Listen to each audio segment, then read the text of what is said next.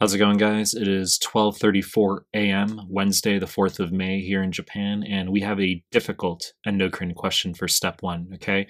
A very similar one shows up on one of the offline forms for step one. Not my fucking opinion as to how weird slash unusual this is, okay? So before we get started, please subscribe to my channel. Really appreciate it. Give the video a like. Really appreciate it. Find me on Instagram at melman_medical, MEHLMAN_medical. Link is down below. Find me on Telegram. The links to the group and channel are down below. Now let's start the clip. 30-year-old man. He comes to the physician. 2-month history of swelling of both breasts. He has been receiving levothyroxine and prednisone since undergoing removal of a pituitary adenoma 1 year ago. He began receiving human chorionic gonadotropin, HCG, injections 3 months ago. As a result of these injections, which of the following is the best explanation for gynecomastia in this patient, okay? And then we have a bunch of obscure answer choices, and you say, all right, well, not really sure where to start with this. I should actually put a space between this answer choice and testes right there, but I'm not going to restart the whole fucking clip now, am I?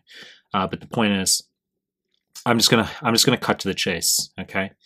You need to know that HCG shares an alpha subunit with LH, FSH, and TSH, okay? It's the beta subunit that sets them apart. Now, as a result, if you give HCG, it could theoretically act as LH, FSH, and TSH all at the same time, okay?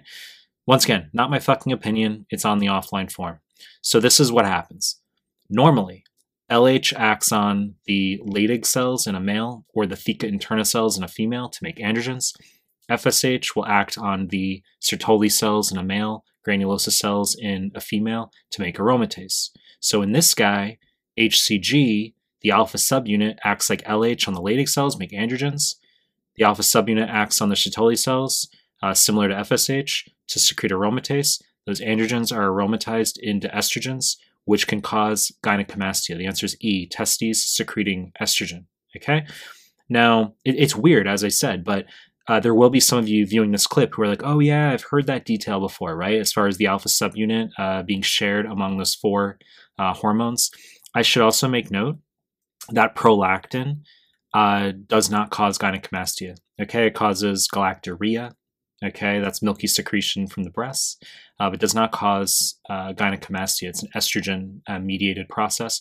And I should also note that liver failing to metabolize estrogen is a correct answer in the setting of liver failure causing gynecomastia, spider angiomata, and palmar erythema. That's also on an offline question, okay?